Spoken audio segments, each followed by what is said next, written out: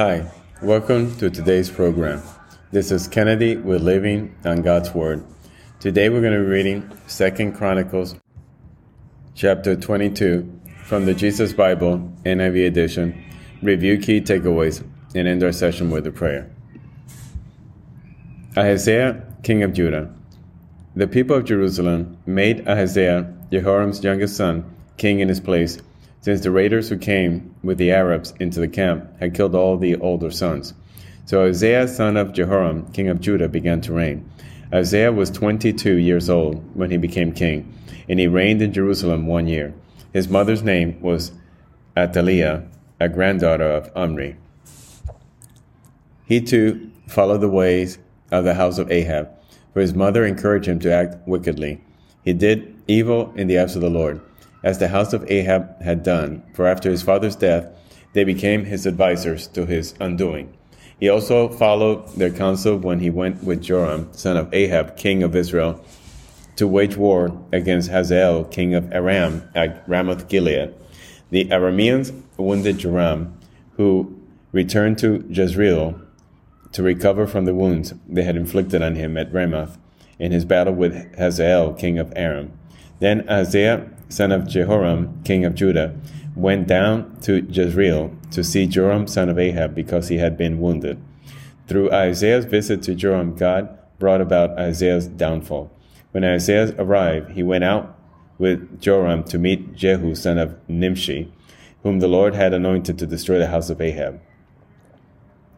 While Jehu was executing judgment on the house of Ahab, he found the officials of Judah and the sons of Ahaziah's relative, who had been attending Ahaziah, and he killed them.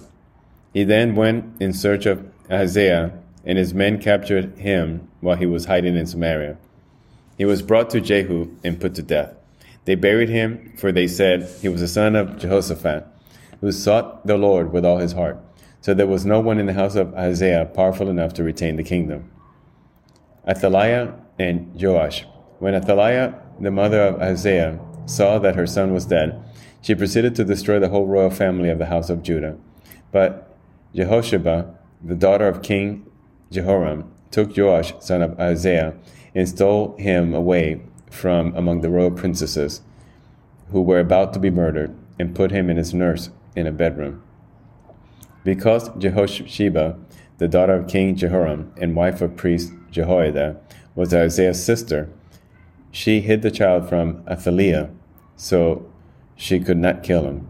He remained hidden with them at the temple of God for 6 years, while Athaliah ruled the land.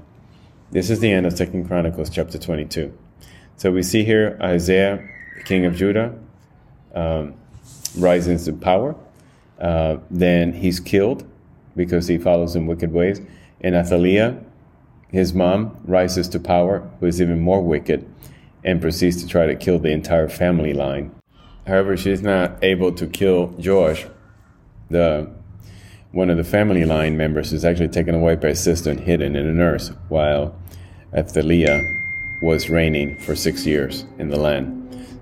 So let us pray. Father God, thank you so much for your wisdom and your protection. Thank you for showing us every day the path towards righteousness. Thank you for cleansing our wicked hearts and giving us a chance to repent and renew every single day. Father, we follow you and we love you. And we ask that you always protect us and send the Holy Spirit to keep guard. In Jesus' name, amen. This concludes today's reading and interpretation of 2 Chronicles chapter 22. We hope that you will join us again tomorrow. God bless you. This is Kennedy, your brother in Christ, always.